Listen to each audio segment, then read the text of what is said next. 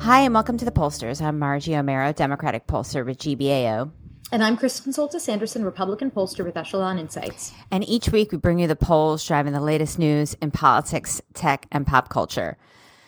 So I have to come clean, Kristen. I promised you an incredible story of my son bringing your crumbled bits of scorpion for his show and tell.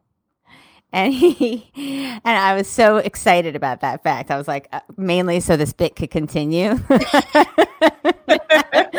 I was like, this is so great. How does he know? He's got such good comic timing, you know? And, but instead he wanted to bring an American Boy doll. So I couldn't force him to bring the scorpion crumbs. That's fine. Simply to further this joke to its long overdue end conclusion. But anyway, that's what's happening with me. What is going on with you?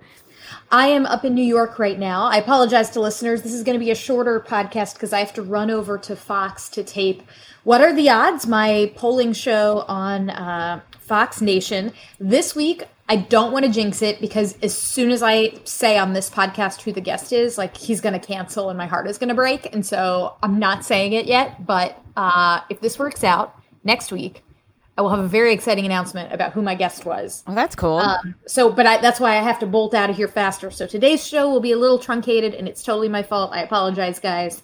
But we got plenty of polls to talk about this week. That's all right. So let's talk a little bit. So what are the top lines before we go into that? We've got some tons of fresh 2020 polling out.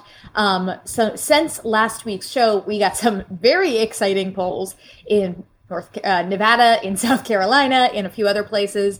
We'll talk a little bit about whether things are moving on impeachment as the articles of impeachment move across the Capitol to the Senate. We'll dive in a little bit to what people's reactions are a week or so later around Iran, and then we'll end on a little bit of polling about the Oscars. Okay, cool. So the Democratic primary, it is now getting kind of sizzling in these cold early states. There was a debate this week. There seems to be a little bit more back and forth. The debate was not sizzling, but the hot mic. Yeah, the hot mics were hot. Yes, and the ramp up was hot. Anyway, so it just, things are starting to happen. Obviously, we're getting in the final throes here before voting begins, and the national. If you look at it over the course of the year, you do see some things happening. A lot of times we talk about this and say, well, there's not much happening. Everybody calm down.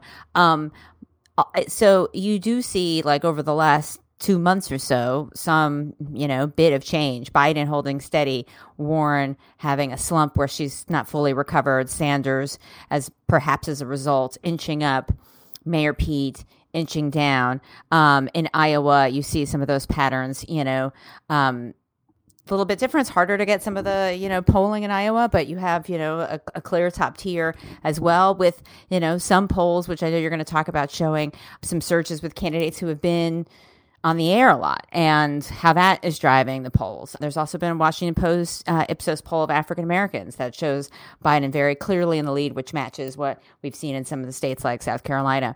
So what do you think when you take a look at all that? Yeah, so I wrote a whole column this week in the Examiner that basically says, don't let anybody tell you, I know who's going to win Iowa. I get asked this a lot. I got asked this morning in the green room at Fox. One of my co-panelists was like, so what do you think is going to happen? Anybody who tells you that they know what's going to happen is they are BSing you. These candidates are all too closely bunched. And the track record of Iowa polling versus Iowa results is just not great. Which is not to say that pollsters who poll in Iowa are bad at their jobs. It's that Iowa's a really tough state to poll. I note in my column, this is why Ann Selzer is venerated in the polling world, because she does a really, really difficult thing very well. You don't have to go back far, but you can. You can go back to 2004 with polls before the caucuses showing Howard Dean and John Kerry pretty close together. And then in the end, John Kerry gets twice as many votes as Howard Dean. In 2008, you have, Mike Huckabee kind of surging out of nowhere. He was supposed to be pretty close to Romney, and he wins by 9. The track record of this stuff, every single time the polls tell us one story about what's going to happen in Iowa, and something different happens. Or the result is still within margin of error, but defies kind of what the quote-unquote narrative said. So all of which is to say, we do not know what's going to happen, and this can move very quickly. And this week on the Trendline, my Sirius XM show, I had on Gentry Collins, who is a Republican strategist, former RNC political director. He's an Iowa expert. And he points out that, like, people in Iowa, they're like, man, I've only met the candidate 5 times, so I still haven't really made up my mind. I got to go meet him a 6th time in order to know. The people just, are still waiting to see if anything will change their mind, which is why I'm interested to know, does this whole Warren, Bernie Sanders kerfluffle, does it help someone? Does it backfire? My general posture when it comes to anything involving the president is that, no, it's not going to move numbers. No, it's not going to change people's minds. And I've been right 99% of the time with that posture. But in the Democratic primary, I do think things are more fluid. I do think there are a lot of people that have not yet made up their mind, that are still open to new information. For sure. So don't let anyone tell you that they know what is going to happen in Iowa, because they do not. Right. And then, you have so many candidates with their, who are kind of in this top tier that obviously Iowa is going to, play a big role. It's going to be, I think, perhaps more important to some candidates than others. I think it's obviously less important to Bloomberg, but you see him surging in some of these polls where he has a national television buy. What does it mean for other candidates? Like, for example, was it a Fox News poll that showed Steyer quite high in South Carolina and Nevada? Yep. Yeah. So, are those states are right now responding to a mix of the national coverage plus the advertising in their state? Do they change once we have some winners and second and third and fourth place winners in some of the early states?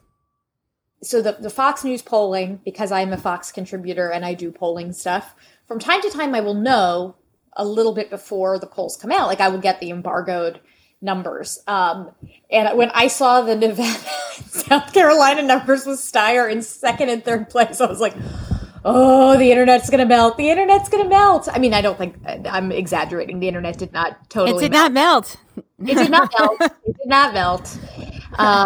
Polarized come facts out are like melting. Didn't it come out? Yeah, no, the Earth is actually melting. Did it come out? Did it come out at like Friday, late Friday or something? Or am I imagining? On a Thursday night, later on, like it came out at like 6 p.m. on Thursday night, which I had pre-recorded an interview for my radio show with someone. And we had a brief conversation about how there were only going to be 5 people on the stage. And my producer had to cut that part out because all of a sudden there were going to be 6 people up on the stage. Funny. So, I mean, it did not materially change our conclusions about the challenges of the Democratic field and to whom it had narrowed. But anyhow, it was like a late Thursday night, I think, news drop that was like, whoa, what's going on here?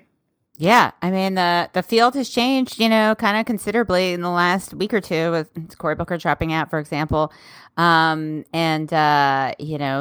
changing composition of the debate stage. The most recent, I mean, you were talking about Ann Seltzer. She had a poll that came out since we recorded as well that was released on the 10th that showed, the top 4 candidates pretty close to each other. And there's variation between some of these polls and who they show at the top, but ultimately they show, a fairly similar pattern. So I think it's important to not, panic, rejoice, whatever your position. People just want to know the answer ahead of time because we're just kind of desperate for this process to keep going. But I think it's still a bit TBD. So in terms of these, the national polls still, basically show Biden in that strong-ish, maybe strong is too strong a word, in that front-runner-ish position, with Sanders and Warren in kind of tier 1A or 1B, and then Buttigieg in like tier 1C. He is much stronger. Buttigieg is much stronger in early states than he is nationally, which has always been the case. But the other thing that I think has come up a lot recently is you had a couple of these early state polls that were pretty good news for Bernie Sanders that, showed him either in first or second place, that showed him starting to break away from Elizabeth Warren, perhaps in a couple places. I remain not 100% convinced that their voting coalitions are the same and there's a ton of overlap. But, I still think there's a lot of overlap between Warren and Buttigieg, for instance. But nonetheless, But a lot of this is also you begun to see a couple articles dropping in the last few days about, is Bernie Sanders, he's not electable. Oh no, Democrats are going to go down this path and they're going to have Bernie Sanders as their nominee and he's going to get eaten alive by Trump. And my thought on that is that, that's what Republicans said about Trump. That's what I said, on this podcast multiple times. Oh my God, we can't nominate Donald Trump because if we do, we're going to get blown out. The general election's over. Let's move on. And I am no longer in the business of making those kinds of proclamations. But I also think it's worth looking at these general election polls in key swing states where the difference between Biden and Trump and Sanders and Trump is not that big. Not as though Biden is dramatically outperforming the rest of the field versus Trump compared to other people. So to the extent that Democratic voters are thinking about electability, I understand there's the cable news narrative that says Bernie Sanders could never be president. I don't buy it. I think anything's possible. Yeah, I think, Democrats are just so focused on winning in 2020 and defeating Trump that this sort of electability piece, which is always kind of part of the conversation when we have these elections, but it's just at a fever pitch now. I think I don't know if it reflects the field or how people view the field as much as it reflects how high people think the stakes are. And it's not that people wouldn't vote for these different Democratic candidates themselves, it's that they worry about what other people might do. And where are they getting that information about what other people might do? Are they getting that information from the press or from, the other people in their lives that they know or something else? So, and some of that stuff is hard to tease out because if you look at who's electable and who's not, you're right. In the general election polling in battleground states, Florida, Michigan, Wisconsin, polls have come out from those states in the last, week. Trump is down against all the top tier candidates in every single one of them, except, there are two where Trump is up a couple points in Wisconsin against Buttigieg and against Warren. But it's, this is not a national poll. These are in battleground states and, Trump looks vulnerable. Bloomberg's up 7, Sanders is up 5 in Michigan. These are polls that show that the president is in trouble in places he won last time. If you look at his approval rating, again, it's obviously he's had historically low job approval ratings, given that he's been underwater basically his entire presidency, except for maybe the very first day, where he was even. He's had more disapproval ratings than approval ratings.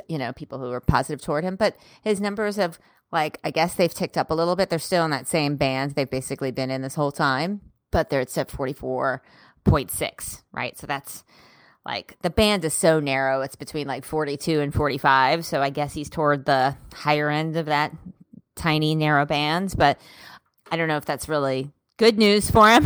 Just the same bad news he's had. Ever since the reopening of the government has basically been in the 42 to 44 point range. It's just, every week, when I do my radio show, the very first thing I do is I'm let's check in on the big numbers. I'm giving a weather forecast, and it would be giving a weather. It's I'm the weather woman for San Diego, California. Guess what, guys? It's still 70 degrees and sunny. There's still no humidity. It's still the same. I know. That's true. Although when a majority disapprove the president since the beginning, it's not quite 70 degrees and sunny. It doesn't feel quite like that. Maybe the better analogy is I'm the weather woman for London, where I'm it's 50 degrees and raining. Yeah, exactly. That's what it is today. And meanwhile, there's been all kinds of insanity happening in terms of impeachment, right? Obviously it's on the move. And articles are going to the Senate, and there's new evidence and all the rest of it. The numbers are basically kind of the same, but they continue to be kind of in more support than don't support impeach and remove. According to 538's model, 49.4% support impeach and remove, 46.3% don't support, since that's an average, you can use decimal points. It's when you're doing like a percent in a top line that you shouldn't use decimal points. As a reminder, no real difference between Democrats, independents, Republicans. It's basically unchanged. I mean, it's such a volatile story that it has an unbelievable amount of complicated twists and turns. The numbers are identical to where they were last week, basically. Yeah, but it does look as though the 538 folks have tweaked a little bit originally they'd said we'll group all impeachment polls together, and then they were separating out polls about beginning the process versus impeach or impeach and remove. And now, because the process has already begun and has in fact concluded in one half of the chamber, they've now sort of tweaked it where it looks like they are asking people, should Trump be impeached and removed? Or do you approve of Trump being impeached? Like asking it more as like a backward looking, like a do you approve of what happened? And then on the do you approve of beginning the process, they've now sort of also included any questions about just approving of how the process is going generally, which I think will be an interesting challenge for them, because let's say you're a Democrat. Maybe you approved of the process that Pelosi followed, but you disapprove of the process the Senate follows. Or perhaps you are a Republican and you disapprove of the process the Senate follows because, Mitch McConnell decides he's going to allow witnesses from both sides, which includes John Bolton or it includes Hunter Biden. I think that complicates things. It's harder for me to figure out how do you appropriately scale approving of the process when approving of Pelosi's process and approving of McConnell's process are two very different things. Yeah. Yep. Those are all good points. Fun challenges for our good friends at 538 to deal with. Yes. All right. So let's take a break, and then we're going to drill down. We're going to talk a little bit about the issues that are moving people and spend a little time talking about some new polling on Iran. Support for this podcast comes from Invent Together. According to studies, less than 13% of all inventors who hold a U.S. patent are women. Black and Hispanic college graduates patent at half the rate of their white counterparts. But we can fix that by increasing participation in innovation and patenting by underrepresented groups. It would quadruple the number of American inventors and increase annual GDP by almost $1 trillion. Invent Together is a coalition of organizations, companies, universities, and concerned citizens committed to ensuring that everyone has the opportunity to invent and patent.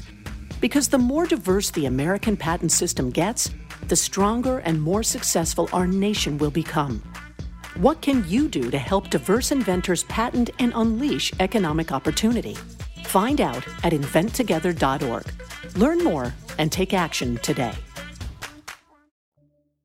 Okay, so we're back. And I found this poll from Gallup, which is super interesting. And this is, it's hard sometimes to ask people what's going to matter to you in your vote. Are these issues important to you? Because, people will say, yes, that's important. That's important. People will, kind of default to yes, or, not necessarily know how they're going to tease all these things out. And obviously voting is based on a lot more than like doing a light item review of the top 25 issues. So these are just, assessments or self-reporting. They are aspirations of what people think. But I was surprised to see that when Gallup asked us extremely, somewhat, not at all important, I think, is a 4-point scale.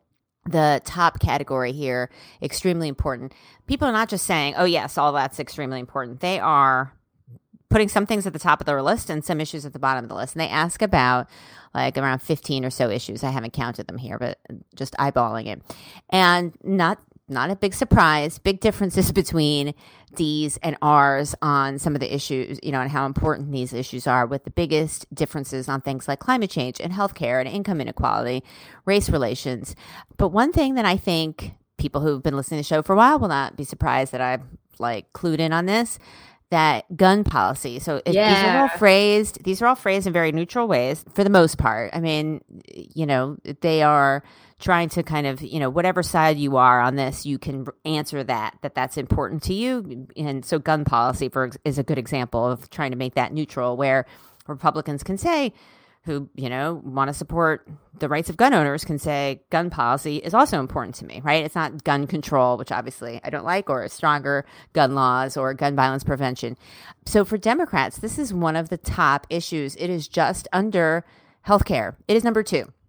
Now, with Republicans, it is not the top. It is, it is not the bottom, but it is in the middle of the pack. So it's at, 26% of Republicans, 46% of Democrats, and 26% of Republicans say it's extremely important. So among Republicans, there are 1, 2, 3, 4, 5, about like 5 other issues that are higher in importance among Republicans. So, this just counters this thing that is now an old-timey bit of conventional wisdom that we should put to bed, that guns are an issue that animates the right more than it animates the left. That maybe there are more people who support stronger gun laws, but the folks on the right really, really are voting based on this, and the folks on the left are kind of agnostic. That's like, we should put that in the attic with the other, old bits of conventional wisdom that may have been once true at one time, but are no longer true. And this, to me, is just, we've seen this before. I've talked about this before. I've written about this before, but it's an important reminder to see it again for folks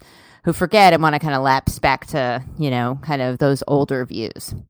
Yeah, that was absolutely the most striking finding for me. Although I am somewhat surprised that healthcare is as low among Republicans as it is. It's no surprise to me to see terrorism and immigration and the economy toward the top of the list. But having healthcare sort of in the middle of the pack for Republicans surprised me a bit because, frankly, during the heated hubbub over the Affordable Care Act, during the previous decade, healthcare was something that really animated Republicans a lot. And so it just seems as though, it's not that it's unimportant to Republicans, but it is the second highest D-R importance gap here, which I think is pretty interesting. Yeah.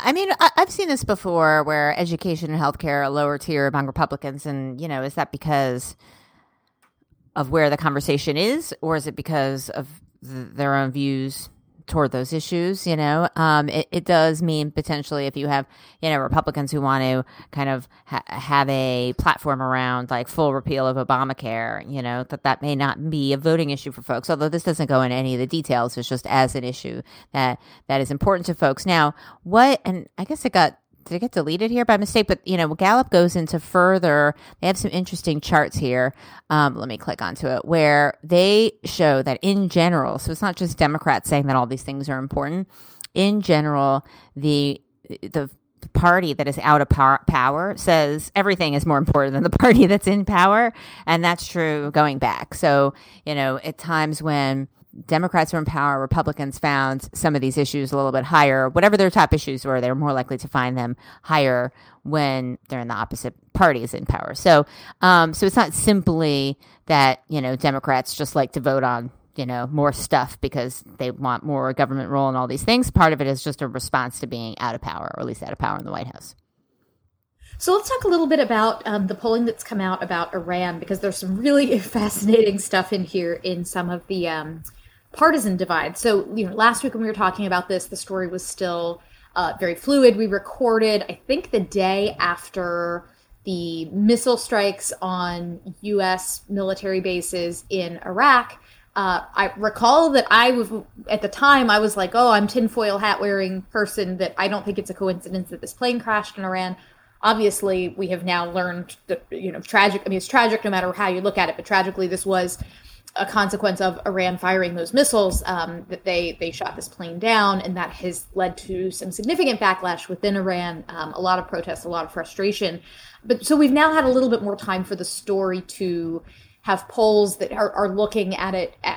The story has matured a bit more, and polling has caught up with it. And there's some Morning Consult polling that I think describes the situation very well and says, following the airstrike that killed Qasem Soleimani, Iran launched missiles at 2 military bases in Iraq, though no U.S. or Iraqi citizens were killed in these attacks. In response to these attacks, President Donald Trump has decided to move forward with economic sanctions, but not further military attacks on Iran.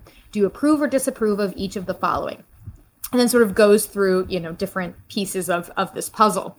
And one of them is, do you approve or disapprove of Trump's decision not to take further military action against Iran? So Republicans, big supporters of this. 84% say Trump's got the right idea.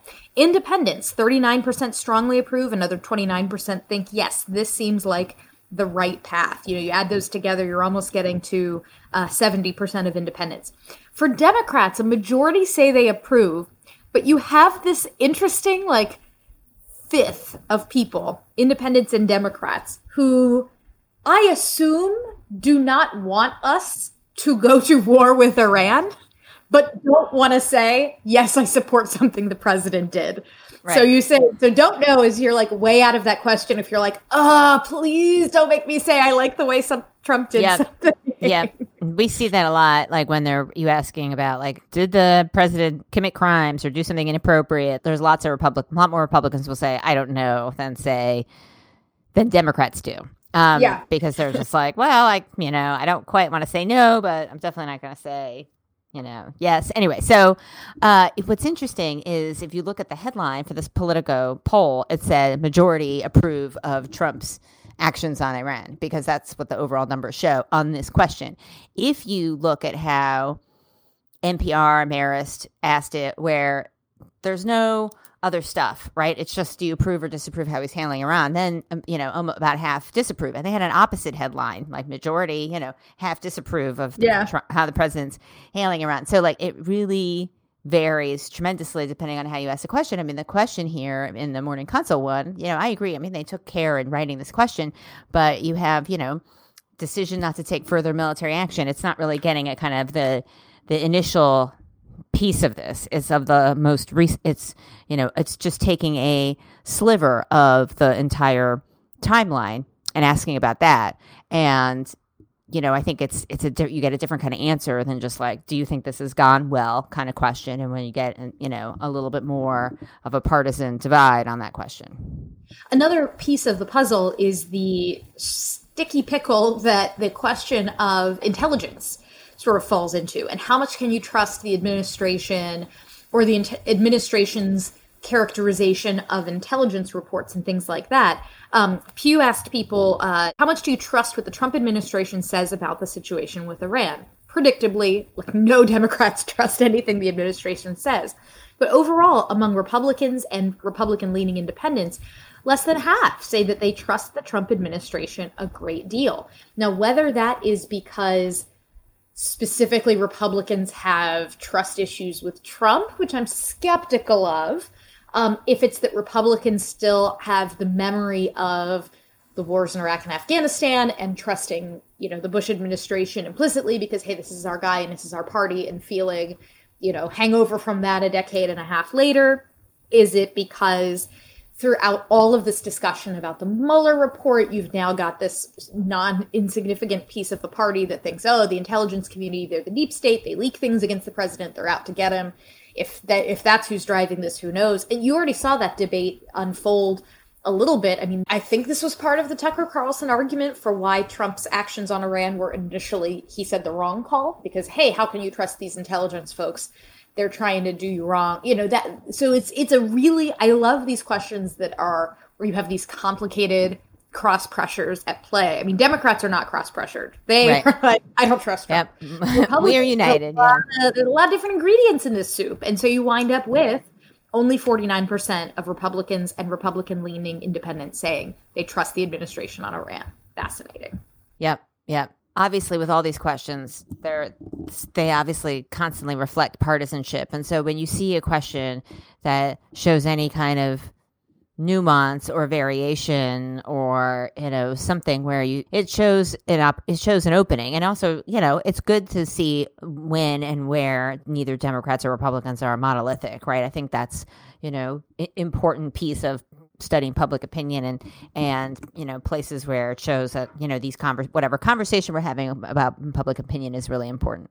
Well, let's take a quick break. When we come back, we're going to talk a little bit about public opinion around the Oscars. It's not real public opinion. It's just like, it's like the credit donkey of it's Oscar the end polls. of our show. Listeners, you know what that means. Everything's still a little loosey-goosey. All right, we'll be right back. Okay, we are back with a poll that looks like the link says Hollywood Reporter. Yeah, that's what it's from. Is it a Hollywood Reporter poll, or are they just reporting on it? It's like an online poll at the Hollywood Reporter, which is like a real outlet, but we don't have there's not a whole lot of votes here. Yeah. Oh, I'm looking at it right now. I could vote. I haven't seen any of these movies, so not one. I saw Well, I voted for Little Women, as you can see in the script, even though I have not seen it. But I just decided, why not? And I did see The Irishman, and I did see The Joker.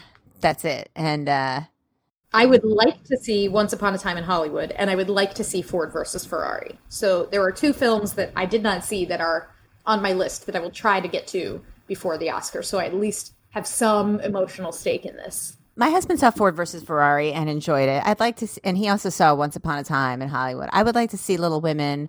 Marriage Story seems like it'd be kind of depressing. Do I have to see that? I feel like. Yeah, I love Adam Driver and I like Scarlett Johansson. I know she's controversial these days, but I like everything that I've ever seen her in for the most part. So, but I'm like, man, do I need isn't it this seems like a downer. I don't know. Yeah, it seems like a downer. Yeah, I know. Like, I'm just trying to, I want to I would rather watch Crazy Rich Asians for the 7,000th time. Oh God, such a good rewatchable. Yeah, film. I just want like to go back to what I've said in previous shows. I like basically want to watch like drunk millennials partying, hot English people, nothing too serious, no politics. That's kind of what I want. I don't know. I guess Little Women doesn't really fall in that category. But I don't know anything. I don't know if the other things. Parasite, I guess people like. That's fine. I can do that. But anyway, according to this, the winner is 1917 by kind of like a third. Pick 1917. Yeah.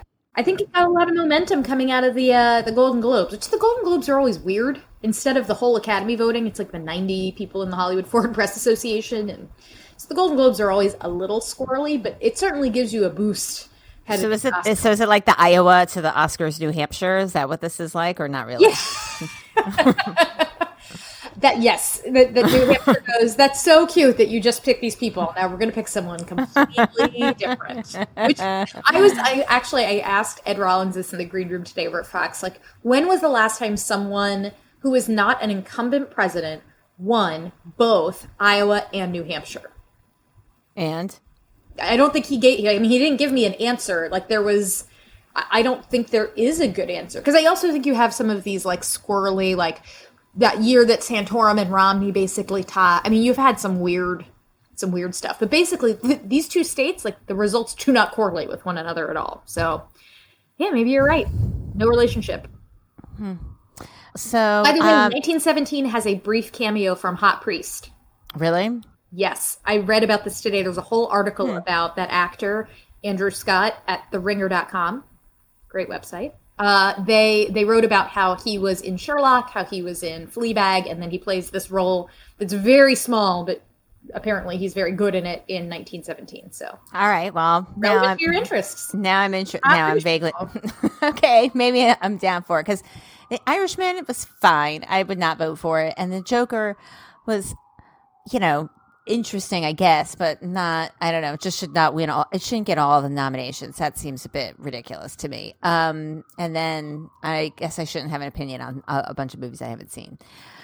So maybe we'll have to check back in because they did polls for all the other categories. So if we run out of other garbage polls for the end of the show, we could just do this every week until Oscars, whenever the Oscars are. So key findings. So stuff is happening, folks, but it doesn't mean that there is a clear Democratic frontrunner. Meanwhile, while stuff is definitely happening in D.C., Trump's numbers on impeachment have barely moved. When it comes to Iran, make sure you are looking at question wording. It is incredibly important. And no joke, the Oscars are taking a hit this year. Lots of folks on the left had major beef with the Oscars. You can find us on Twitter at The Pollsters, individually at Margie O'Maro and at K. Soltis Anderson, on Facebook, or at www.thepollsters.com. Thanks. Bye.